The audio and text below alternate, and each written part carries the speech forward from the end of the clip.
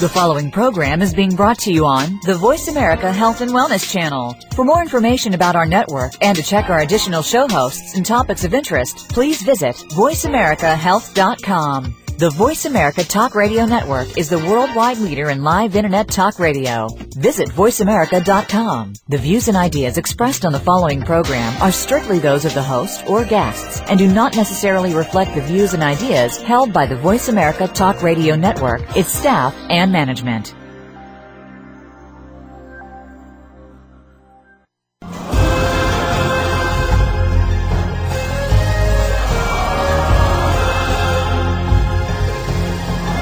Welcome to Primal Body, Primal Mind. Your host, Nora Gedgaudas, is here to take you on a fun-filled and informational journey through the mind and your body with a focus on neurofeedback and healthy nutrition and what it can do for you, your family, and friends. Now, here's your host, Nora Gedgaudas.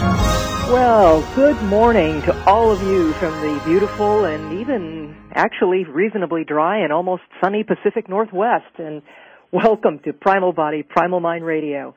I am your host, Nora Gedgaudas, and we're here today to talk about the brain, our human brain, and how it actually connects to the soul, or in perhaps less spiritual terms, how brain training can either enhance in us or reveal maybe the parts of us that actually make us the most human. Is it possible to awaken compassion in the coldest and most hardened among us? Is it possible to maybe save the world from the dehumanizing impact of technology and corporate politics and overpopulation and that modern dog-eat-dog survivalist mentality, one brain at a time? Well, years ago, I worked in a charter school setting, as some of you know, doing neurofeedback for kids who were pretty severely challenged in a number of ways. And one such boy that I will never forget. I've talked about him on the show before, and I keep going back to it because it's the first time I ever saw this kind of transformation in someone. But I have no way of knowing where he is or what he's doing today, but he must be in his late teens by now. But I'm sure that whatever he's doing, he's a force for good in the world. And he's a force for good because brain training woke up something in this boy that moves me to this day. The very first time this boy, Patrick, walked into the neurofeedback clinic, he brought with him a history of rages, of a cold and manipulative temperament, and someone who already had, at about 7 years old, a background of violence and of sadistic behavior toward animals and other children. He was connected to nobody and cared about nothing. I mean, this kid suffered from something psychologists refer to as reactive attachment disorder. Now, a person with reactive attachment disorder is the sort of person who can walk up to you in the street, maybe put a gun to your head, pull the trigger, and feel nothing. These are the sociopaths of our society. Now, there are no drugs to treat them. No real psychological intervention can reach them because they just simply cannot connect, and psychological intervention is dependent on connection in order to be able to reach. Now, historically, nothing has ever really worked with reactive attachment. Now, these individuals simply fill up our residential treatment facilities and prisons, and they walk the streets, some of them line corporate boardrooms or seek positions of power in our society. They can walk all over anyone, put a knife in their backs and get a good night's sleep.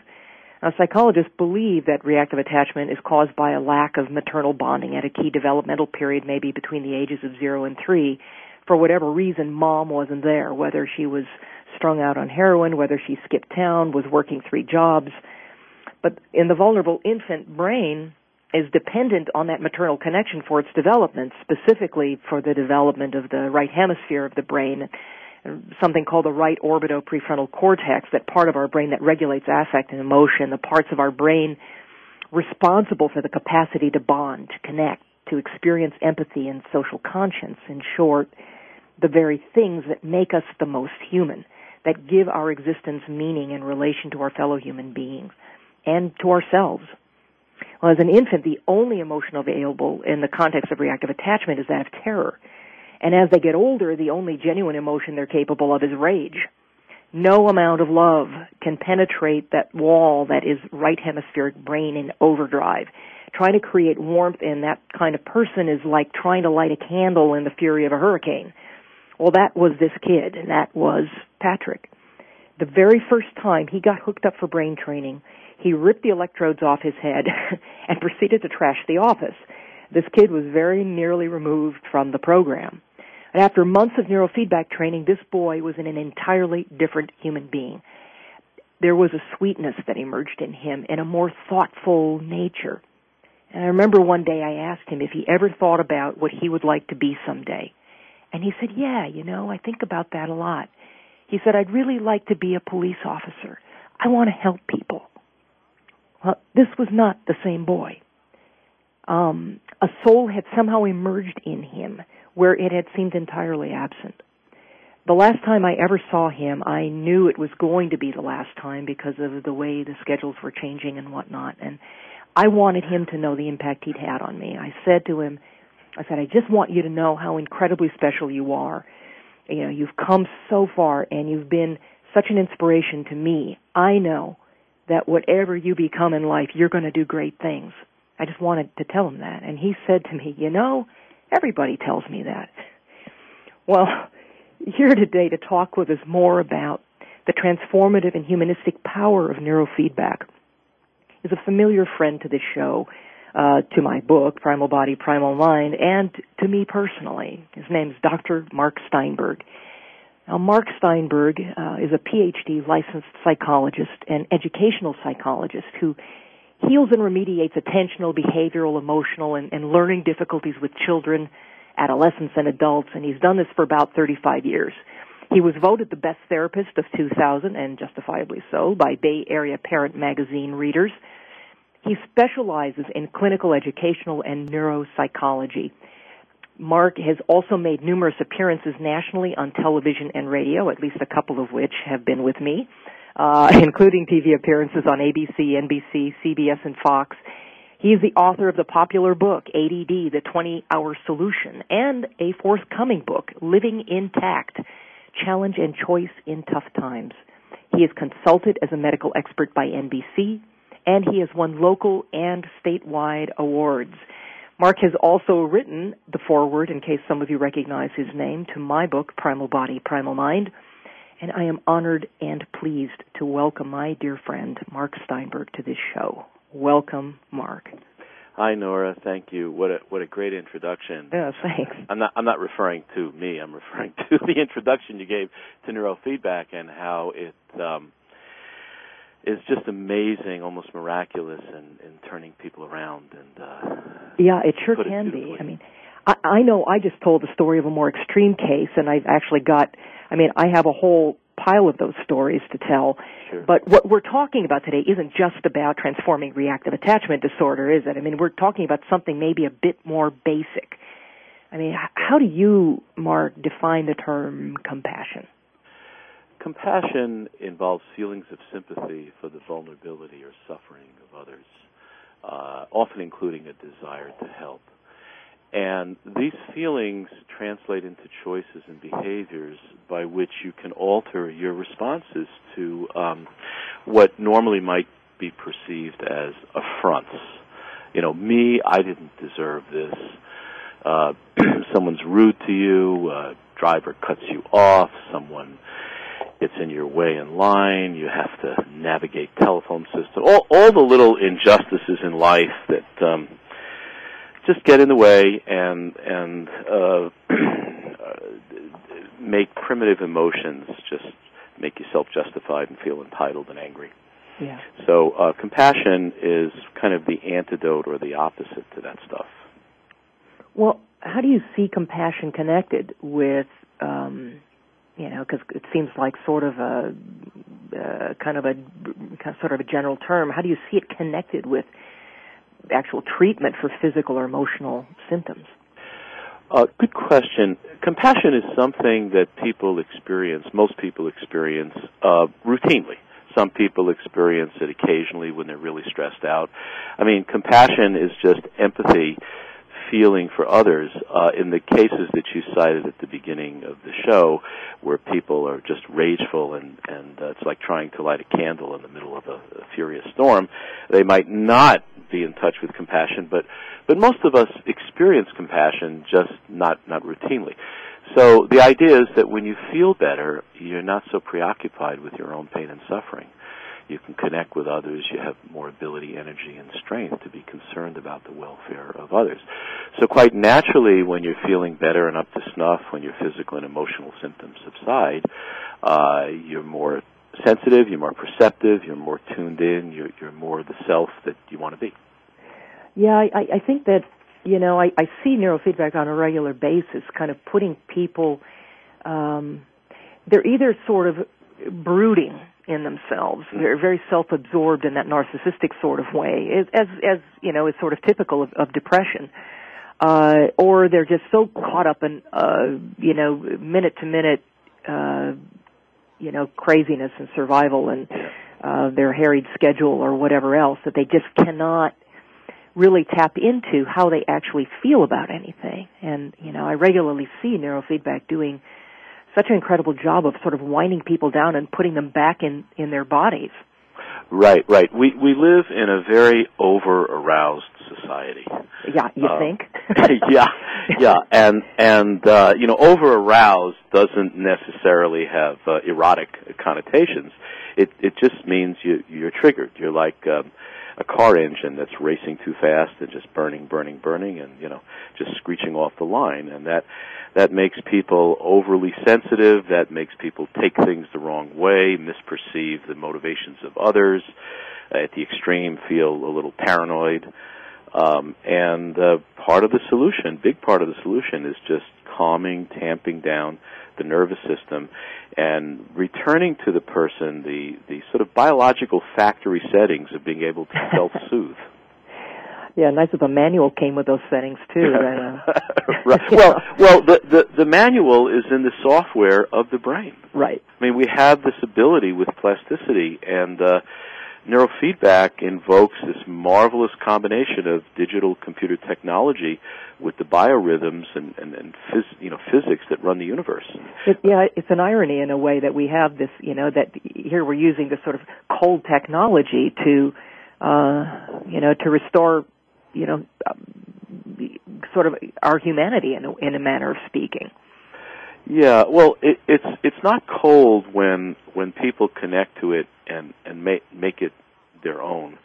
Amazing thing that I've witnessed thousands of times, and you have, and other practitioners have too, is that people who normally can't connect or pay attention, people who are very defensive, even autistic people who typically can't, pay attention, or people with severe ADD, young kids even, they sit down and they look at the computer screen, and that's a manifestation of their own brain there, and they just become riveted.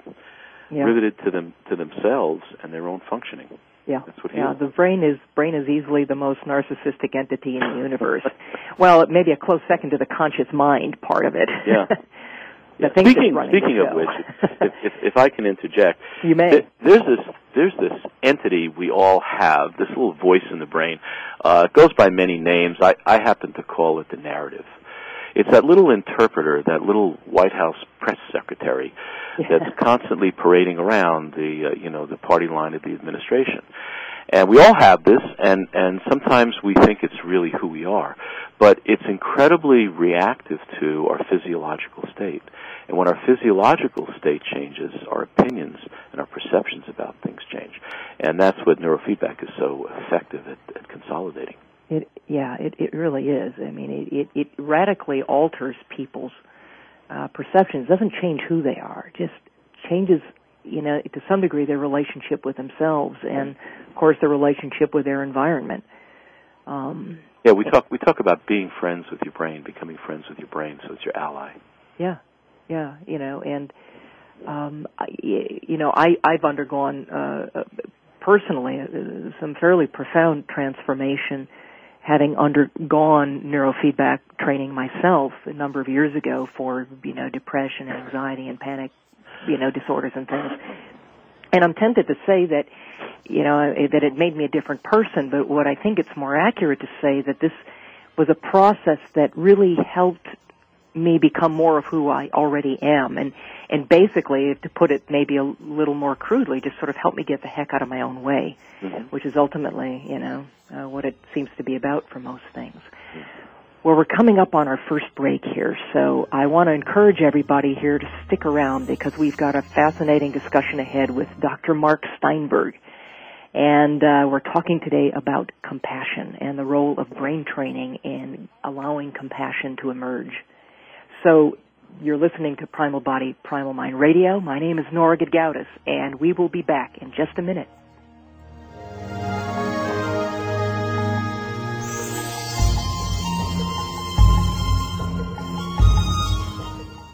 Opinions, options, answers. You're listening to Voice America Health and Wellness. NBC science consultant Dr. Mark Steinberg says every so often you encounter a gem among the dross competing for your attention. Such is the case with Primal Body, Primal Mind, written by Nora Gedgaudas. Primal Body, Primal Mind is a non-fictional excursion into the realm of biology, politics, and self-care that you will never get from formal academic education. It's a nutritional treasure map leading to optimal wellness the way nature intended. A jewel.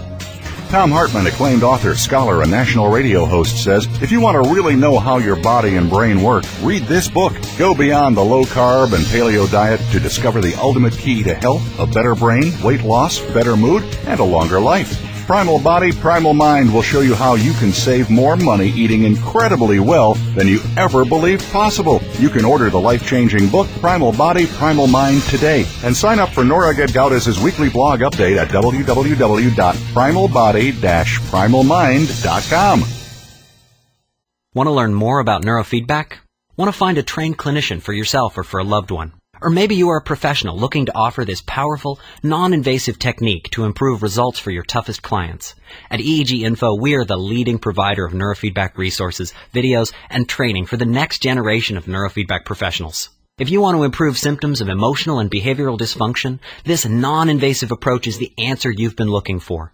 Neurofeedback is successful in helping people of all ages achieve a feeling of greater health and well-being.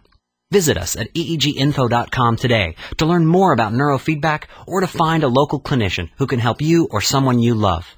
Unlock the full potential of your brain today. Visit eeginfo.com.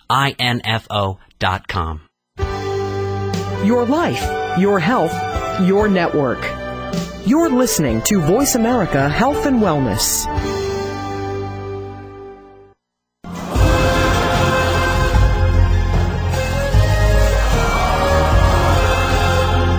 You're tuned in to Primal Body, Primal Mind Radio with host Nora Gedgaudas. Got a question for Nora about today's show? The phone lines are open now at 1-866-472-5792. Toll free, 1-866-472-5792. Now back to our show. Here's Nora. Well, welcome back to the show. And we are talking today with Dr. Mark Steinberg, and we're discussing the whole issue of brain training as a way of sort of cultivating and enhancing the parts of us that make us the most human. And fundamentally, we're talking about the issue of compassion. Now, Mark, you talk about this concept of vulnerability in relation to treatment and developing self-control and coping mechanisms. How is this related to compassion? Let's talk about vulnerability and then tie that to coping and compassion it's a big one. And how people experience that. So we're all born with vulnerabilities. Psychologists and physicians and researchers talk about whether things are the environment or genetics and all that stuff, whether you can do stuff about it, as if you're born with something you can't do anything about it. Right. I believe that probably 90 to 95% of what we got is genetic, but that doesn't mean we can't do anything about it. You know, you just look at what happened to your parents and how they got sick and what they died from and that sort of stuff. And, that's in line for you, maybe not early in life, maybe later in life, maybe not at all. But those are your weak links. So, for example, some people are susceptible to anemia. Some people are susceptible to diabetes, to heart disease, to migraines, to allergies. This doesn't mean that it's necessarily going to develop, but it's a weak link. Right. And many people are susceptible to thought problems or self-justification. I mean, it's almost a human trait, but it becomes activated as we grow. People can be susceptible to sleep problems or attention disorders, those kinds of things. So I call these vulnerabilities. They're genetic predispositions to illness, poor coping, sensitivity to events and substances we come across in life, including traumas. So when we learn to protect against and overcome our vulnerabilities by lifestyle, by certain treatment, by choices, by awareness, we're in a much better position to understand and attend to the needs of others. Now, a specific vulnerability, and you really touched on this in the introduction to the show, specific vulnerability that many people have comes from early neglect during the bonding period in infancy. Now, be clear, I'm not talking about early experiences in childhood that traditional psychotherapy tries to target, such as bringing to awareness things you resented as a youngster. I'm referring to the actual or perceived lack of attention and soothing when you were utterly dependent upon your mother the first few months. During this critical bonding period, your mother may have been absent physically or psychologically. As you said, maybe she was a drug addict, maybe kids were put in orphanages, maybe she had to work 2 jobs, or maybe you, not you personally, Nora. No, I have a cat. but maybe one was a difficult kid. Maybe you were colicky, maybe your mom was overwhelmed and stressed and she put you down. Maybe you didn't feel that you got enough attention, not in a conscious way, but in a neurological way. Right. And so your mom needed breaks from you, your mom wasn't available, and maybe she read a little too much Dr. Spock and left you alone in her room crying all day long. Right, but the idea is that your brain and nervous system somehow had gaps in developing the ability to self-soothe. Now, what this translates to as we develop in life is a guardedness, a defensiveness, a difficulty letting people in. Okay, then what happens? A kid teases you in the schoolyard. A teacher calls on you and you're not prepared. A date rejects you. And, life is tough, and you learn to not trust people, and this just feeds into this guardedness, and life kind of steels us to look out for me, number one. And so then you're ripe for when someone cuts in line in front of you, when someone gives you the finger on the freeway, and our society reinforces this me, and, I'm entitled to put me first and get back. And it's all feeding into this vulnerability of the nervous system. Yeah. Now, this is also tied with some of the physiological symptoms that you described before. Emotional insensitivity, sleep problems, you can get tense, you can get headaches, you can jack up your cortisol levels, all unconsciously. So what we do with neurofeedback is train the brain and more often the right hemisphere to just cool down and to do it on its own and to not get provoked by everything in life. It's so tempting, I think, for people to look upon all of the symptoms. I mean, nobody ever walks into our offices with just one symptom. And it's always just, there's a little bit of a laundry list. Right, there's a cluster. Yeah, and people tend to look upon those symptoms as being sort of independent, compartmentalized from one another. Well, I get headaches. I also have trouble sleeping at night, and by the way, I can't focus very well, and I'm super anxious, and and they see all those things as separate. And of course, as neurofeedback people, we have a way of seeing that as part of sort of a constellation, I guess, if you will, of how that nervous system just happens to be configured. Yeah. Can I bring a little bit of down-to-earth levity into this? Oh, by all means, okay. Please. First of all, a bit of trivia, okay? I mean, it just, the universe works out this way. On the radio early this morning, I heard that today is the 65th anniversary of when Superman met Batman. Isn't that cool? When Superman met Batman. Yeah, huh? What relevance does that have? Can't remember what I, Yeah, it's sort of like, that was before. not quite like the Kennedy thing. I can't quite remember where I was, but. But I'm not a superhero fan. But the reason I bring it up is because we're talking about vulnerabilities, right? Right. And when you think about Superman, you think about kryptonite, right? And we don't have to get too far into the Star Trek-y thing. But vulnerabilities are what we have that are a weak link, like Superman's kryptonite. And we may always have those vulnerabilities. We may always have those predispositions. But they don't have to be activated. Right. And that's what is so cool about girding up your brain. And when you're talking about clusters of symptoms, I have, in my practice, I treat people who come from brilliant corners of the world, a lot of engineers and a lot of high-functioning managers and CEOs in Silicon Valley companies. And some of them will say to me, can you adjust the computer settings to help him with his social studies homework? Right?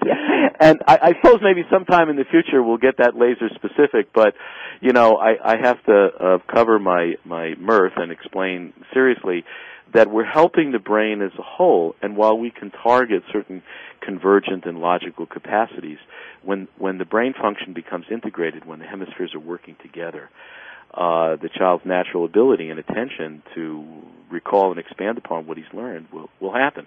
So there's no specific setting that I know of for social studies or math, but there are settings to take people down from under-arousal, to activate their brain, to help digestive function, to help them calm down so they don't have to interrupt people and so forth. Right. Well, let's talk about choice a little bit here. Now, as of course helping professionals, we're always trying to put people in a position to make better choices, to have maybe more realistic options and better flexibility. Do you see compassion as a choice? Yes, I do see it as a choice. However, there's always a modifier. Right? However, like many other behaviors, feelings, and thoughts, choice is influenced by the probabilities of what you've done before. Uh-huh. That's why it's so important to develop the lifestyle mechanisms that help you make good choices. And if I may expand upon this. You may. It seems to me a fundamental and critical philosophical dividing line what people believe about will and choice. And Dr. Othmer and I touched on this in our ADD book, Chapter 8. Great book. Yeah. Thank you. The Cult of the Neurotransmitter, because we're always hearing about, it's a chemical imbalance. Right. But sleep and hunger and fatigue and ambition and desire, they're all chemical imbalances, but they're somehow managed correctly. So what is the deal with choice? If someone picks up a rifle and shoots someone, that's a choice. But there are also things that predisposed him to not be able to smother that or divert it and so forth. I'm not excusing him. Right. Okay. So my new book actually is... There are reasons and there are excuses. Sure. So I'm really into choice, and my new book is entitled Living Intact, Challenge, and Choice in Tough Times. And what the subtitle means is that we're constantly facing challenges. On a microcosm, we're training people neurologically to deal with challenges moment by moment. In neurofeedback, that's a circuit training. Every second and a half, we're challenging the brain to do something different and better and adaptive and reinforcing. And in the larger environment, we're challenging people to make better choices. So people want to know, parents want to know, is he responsible for what he does? Can he be in charge of it? And the answer is he's ultimately accountable for what he does. But by training the brain and putting people more in self-control, we empower people to make better choices. We empower people to be in touch with compassion for the other person. And this type of response, in turn, usually elicits a softening in others. Yeah, I see so often, behavior in children and adults that, difficult people, seemingly difficult people, that we would be inclined to maybe be a little or some people might be inclined to be a little judgmental about. And doing what I do all I can base the way that I look upon it is seeing somebody who's essentially a prisoner in their own nervous systems. Mm-hmm. Well, we're going to have to take a short break here, and we are going to be back in just a couple minutes. We're here today with Mark Steinberg, and we are talking about the issue of compassion. So please stick around. We will be back very shortly. I'm Nora Gedgaudas, and you're listening to Primal Body, Primal Mind Radio. We'll be right back.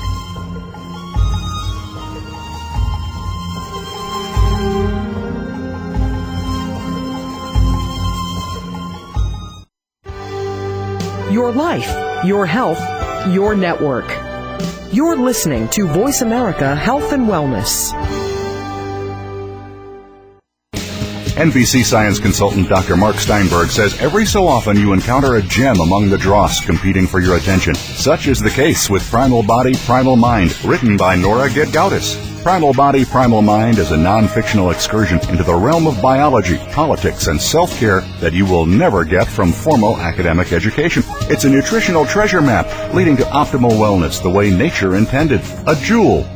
Tom Hartman, acclaimed author, scholar, and national radio host, says, if you want to really know how your body and brain work, read this book. Go beyond the low-carb and paleo diet to discover the ultimate key to health, a better brain, weight loss, better mood, and a longer life. Primal Body, Primal Mind will show you how you can save more money eating incredibly well than you ever believed possible. You can order the life-changing book, Primal Body, Primal Mind, today. And sign up for Nora Gedgaudas' weekly blog update at www.primalbody-primalmind.com. Want to learn more about neurofeedback? Want to find a trained clinician for yourself or for a loved one? Or maybe you are a professional looking to offer this powerful, non-invasive technique to improve results for your toughest clients. At EEG Info, we are the leading provider of neurofeedback resources, videos, and training for the next generation of neurofeedback professionals. If you want to improve symptoms of emotional and behavioral dysfunction, this non-invasive approach is the answer you've been looking for. Neurofeedback is successful in helping people of all ages achieve a feeling of greater health and well-being. Visit us at eeginfo.com today to learn more about neurofeedback or to find a local clinician who can help you or someone you love. Unlock the full potential of your brain today. Visit eeginfo.com. The Interstate Sportsman Talk radio show brings two well-known outdoorsmen to the Voice America Network with hunting and fishing info news, talking about everything from new sporting gear, places to hunt and fish, and getting more from your recreation time. Join hosts Brock Ray and Don Kirk Friday mornings at 6 a.m. Pacific Time, 9 Eastern, for the Interstate Sportsman on the Voice America channel.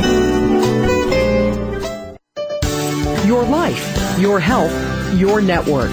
You're listening to Voice America Health and Wellness.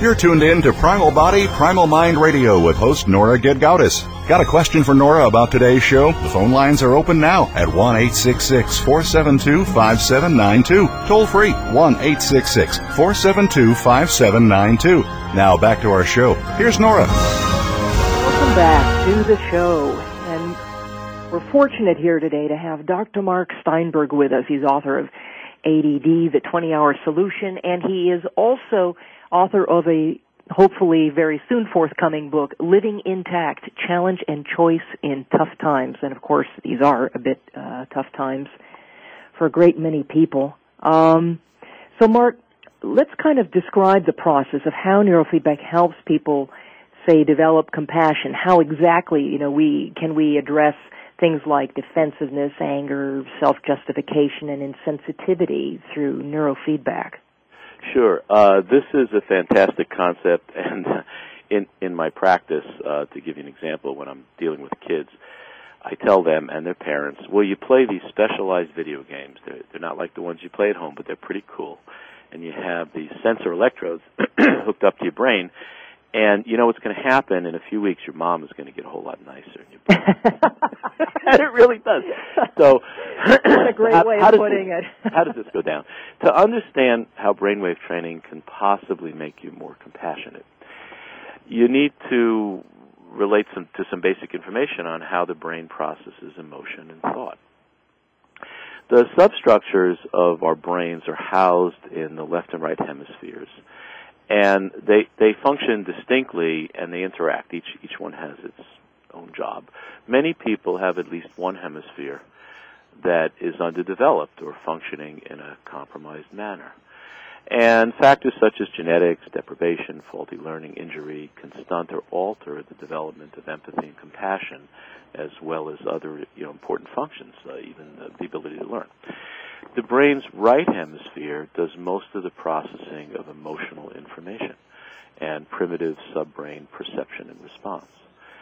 When this hemisphere is functioning with limited capacity, the results can include anger, impulsivity, sensitivity, aggression, really overt selfishness, irritability, and the inhibition of empathy and compassion.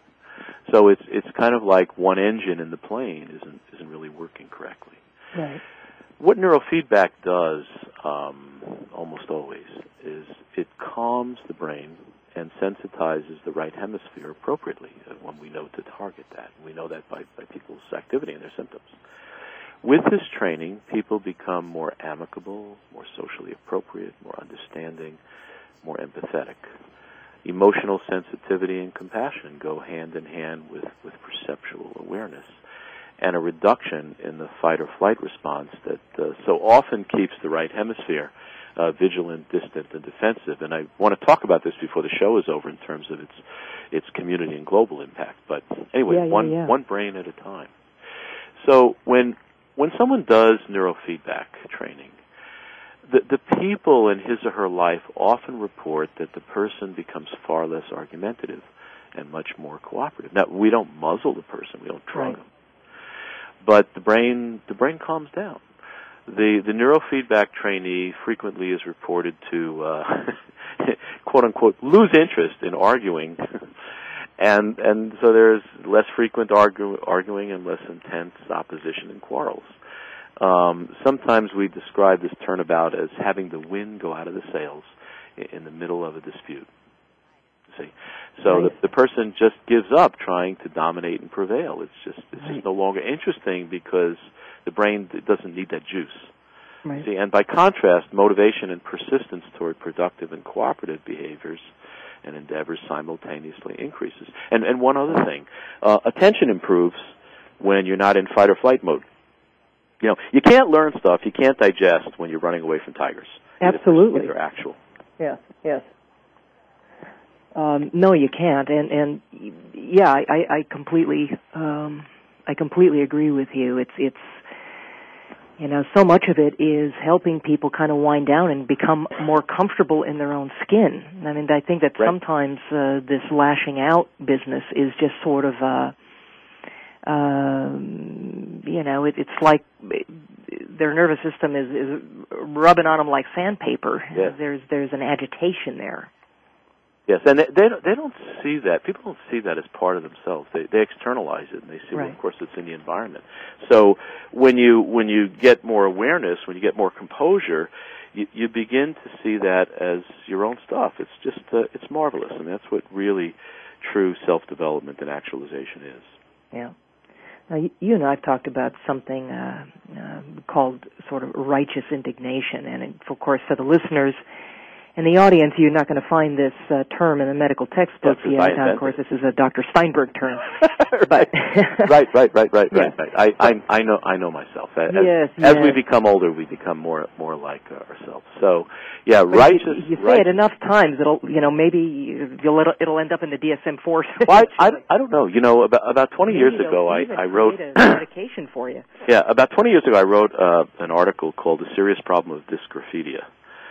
Dysgraphidia is the inability to see the handwriting on the wall. And I had people calling me from different states, trying to. My son has that diagnosis. But, so righteous indignation, or RI, is kind of like this, and it's something I've struggled with my whole life, including an addiction to sarcasm. But I better keep that from your show. So anyway, what that is a euphemism for, righteous indignation, is a kind of a sense of empowerment that comes from self-justification and defensiveness and entitlement. I don't deserve to be treated this way. Mm-hmm. How dare they do this to me? My mother told me I was special. I'm too important to be ignored. It's just this Right. stuff. I mean, you don't have to be totally narcissistic to have some of it. It comes with the territory. You were born with it, and then you fed it. And it becomes delicious. It's sort of part of the human condition to stoke yourself up with pride and anger and that sort of stuff. And it doesn't really feel good, but somehow it becomes a sort of a home base of the brain.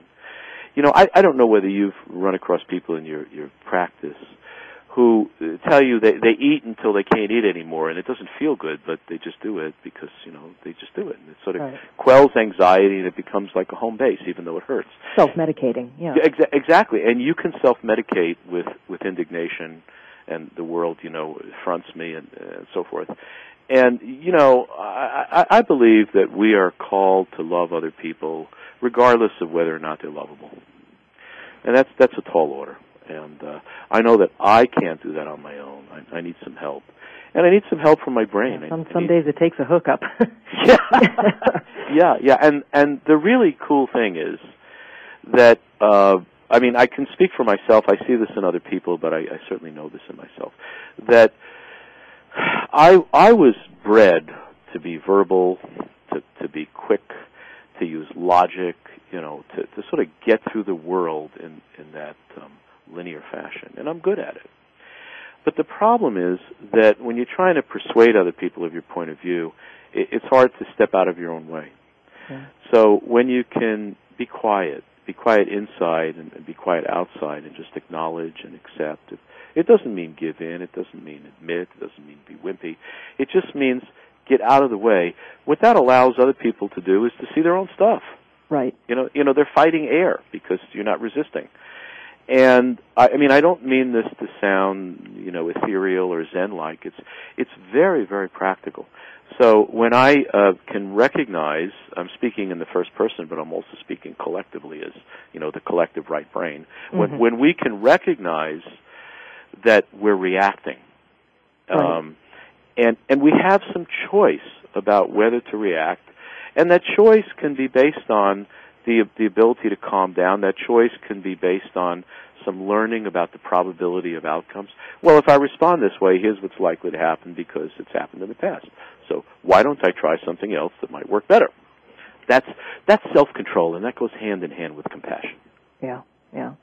Well, you've suggested, and I think I've suggested before, because I certainly see this potential that neurofeedback could really play, I think, an important role in global communities and social sensitivity. Of course, I immediately have visions of hooking up politicians and cranking up the voltage. Yeah. The machine breaks down. But, what are your thoughts on this? I have a lot of thoughts on this, and I'm not sure that any of them can make sense without arousing the defensive, bipartisan sentiments of listeners. But to be specific, I get most of this focused thinking from readings on Zen and from listening to people like the Dalai Lama. And what I'm talking about specifically is I recognize in myself and I see in other people the delicious self-satisfaction of getting worked up. Okay? Right. I know from my clinical work and I know from my years in developmental psychology that when people get worked up, it becomes a habit and it becomes like a runaway train. You elevate your cortisol levels, you become stressed, and it becomes the new normal. And I see this happening in global politics as well as in communities because the problem, I'm not talking like a pacifist here, I'm talking like a neuropsychologist. The problem with aggression is that it just accelerates. Yeah. And then it lights up the next guy who's got his own issues, and then you have to defend, and the whole darn thing just accelerates like a car down a San Francisco hill without brakes. Right. And at some point, if you can intervene and stop that acceleration, you can become more human, You can acknowledge the other person and recognize differences without being emotionally reactive. Now, this doesn't mean you have to buy or believe what the other guy or the other country has to offer, but you don't have to get crazy about it. Yeah, and there's a whole heck of a lot of crazy out there. Yeah. We point out that we live on a very global scale in an extremely over-aroused world, and when you're in that state of abject over-arousal, you're in fight or flight. You're about your own survival. You're not necessarily concerned with anyone else. True. And neurofeedback is a wonderful way of winding that down. Well, Mark, we have to go to another commercial break, and so we're going to do that, and then we're going to come back, and we might shift gears ever so slightly and talk a little bit about health. But anyway, we're here today with Dr. Mark Steinberg. I am Nora Gedgaudas, and you are listening to Primal Body, Primal Mind Radio. Please stick around. We will be back in just a minute.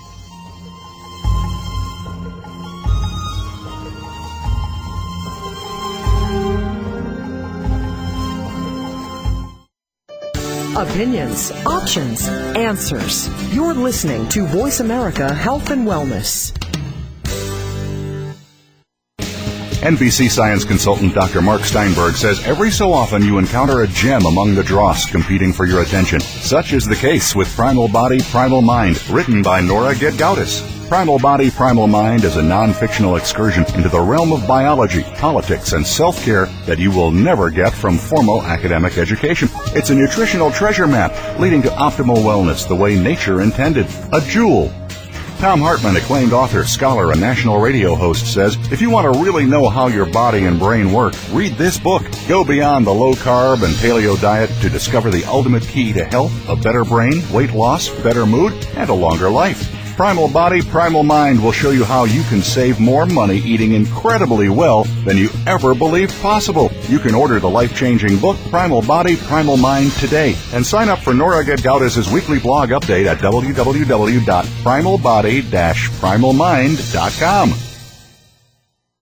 Income Property Investment Talk with Peter Mosca and Dean Issa provides homeowners and investors eager to invest well in real estate the knowledge, resources, and tools necessary to generate significant wealth. Our focus will be the paradigm. Live where you want. Invest where it makes the most sense. Listen live to the brightest minds in real estate investment every Wednesday morning at 8 a.m. Pacific on the Voice America Business Channel. That's Income Property Investment Talk with Peter Mosca and Dean Issa, where America learns to invest.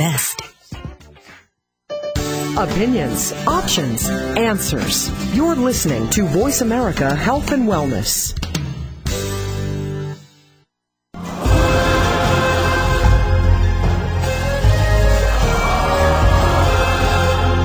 You're tuned in to Primal Body, Primal Mind Radio with host Nora Gedgaudas. Got a question for Nora about today's show? The phone lines are open now at 1-866-472-5792. Toll free, 1-866-472-5792.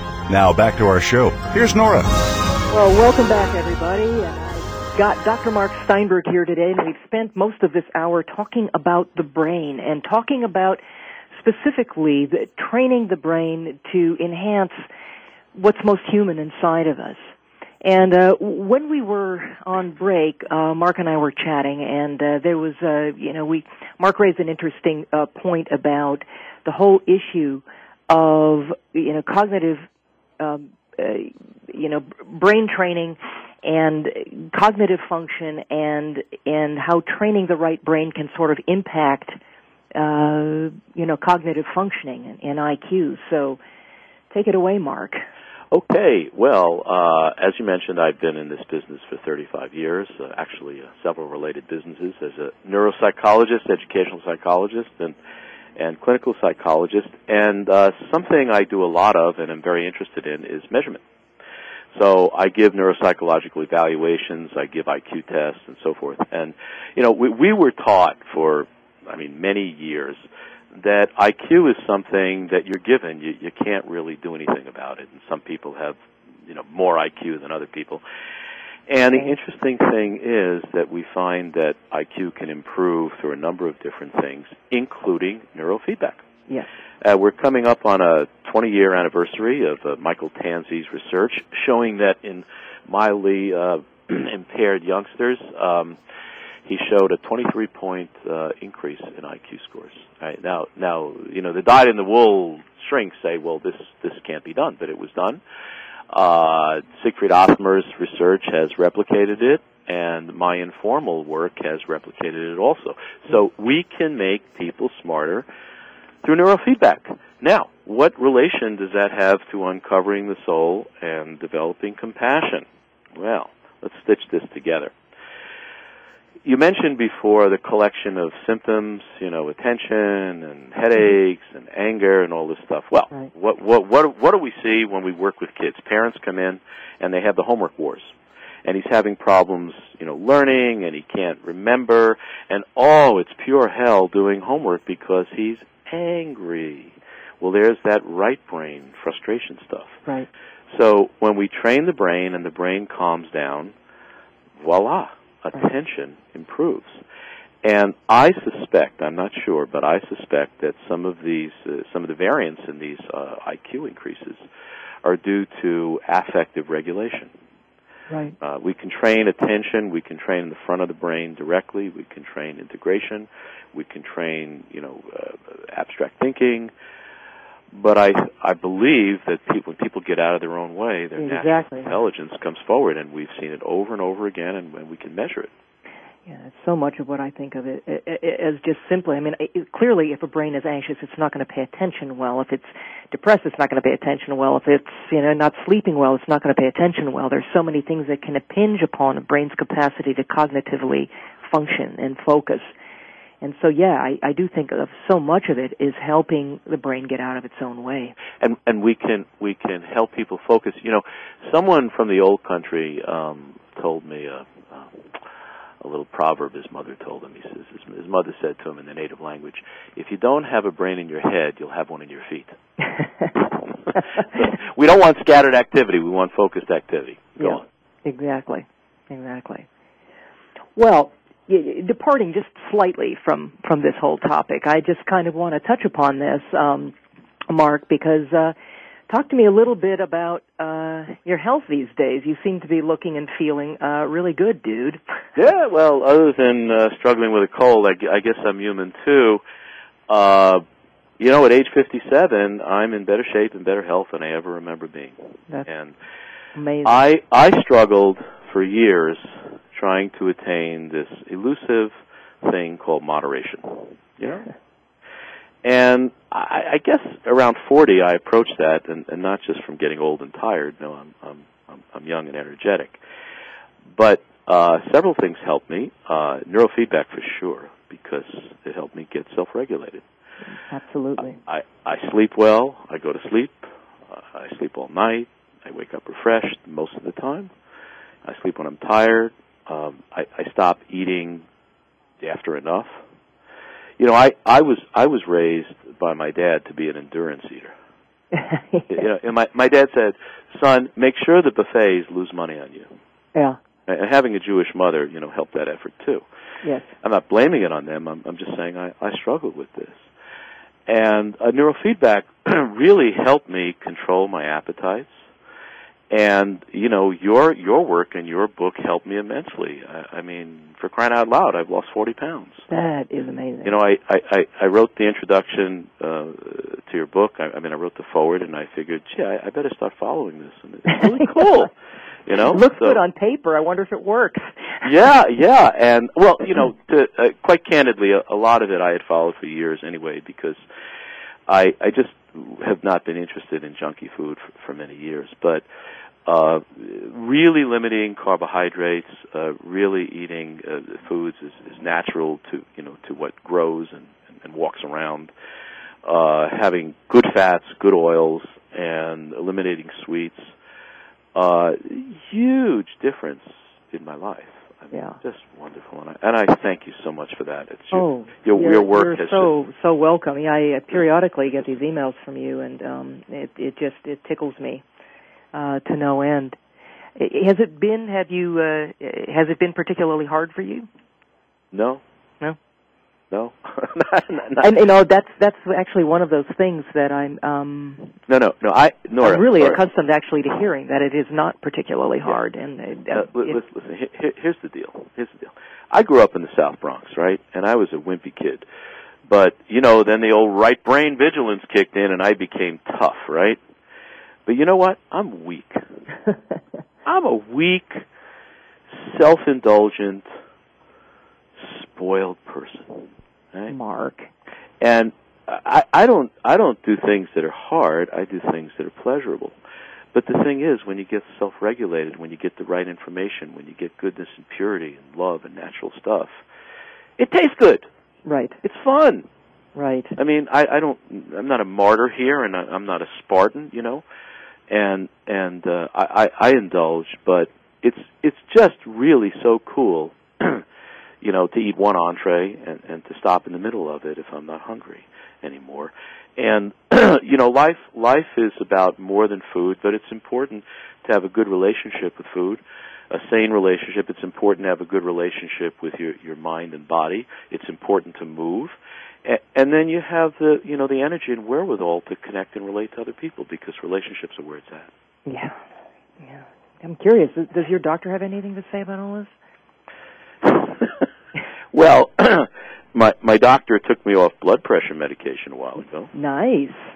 And I frankly, I don't see him that often. It reminds me of the old George Burns. George Burns, George Burns was in his 90s. Someone interviewing him said, "You smoke, you drink, you chase women. What does your doctor say about this?" And George Burns chomped on his cigar and he says, "He's dead."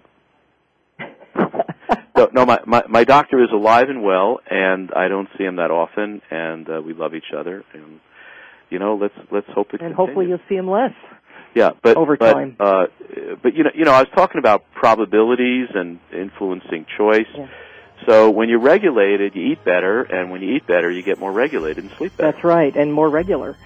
Oh yeah. Oh yeah. Well, Mark, thank you for coming on the show and talking about something so important, not to mention sharing your personal experience with some of the principles in my book. I really appreciate you doing that. You're very kind. Thanks for having me, and bless you for your work. You are so welcome. And for the rest of you, I have an incredibly special treat for you next week.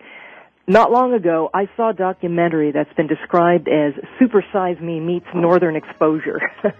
The name of this documentary was My Big Fat Diet. And in this film, 100 native residents of Alert Bay, British Columbia on Vancouver Island participated in a year-long study where they basically eliminated carbohydrates, moderated their protein intake, and ate a majority of their calories from fat. Sound familiar? Well, the results are going to blow you away.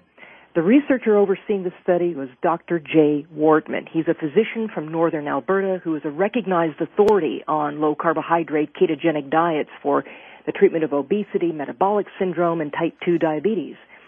Dr. Jay Wortman is going to be joining us next week to explore the story behind My Big Fat Diet and what the remarkable findings in his research can mean to all of you who want to lose weight or dramatically improve your health. I am just really psyched about this. It's going to be great. So, I danced and high-fived and I cheered when I watched My Big Fat Diet, and you're all going to do the same when you hear what Dr. Jay Wortman has to say when he's here on Primal Body, Primal Mind Radio next week. So until then, everybody, remember, if it wouldn't look like food to someone wandering around 40,000 years ago with a loincloth and a spear, it's not food for you now either. My name is Nora Gedgaudas, and you've been listening to Primal Body, Primal Mind Radio. Thank you so much for listening, and I will talk to you all next week.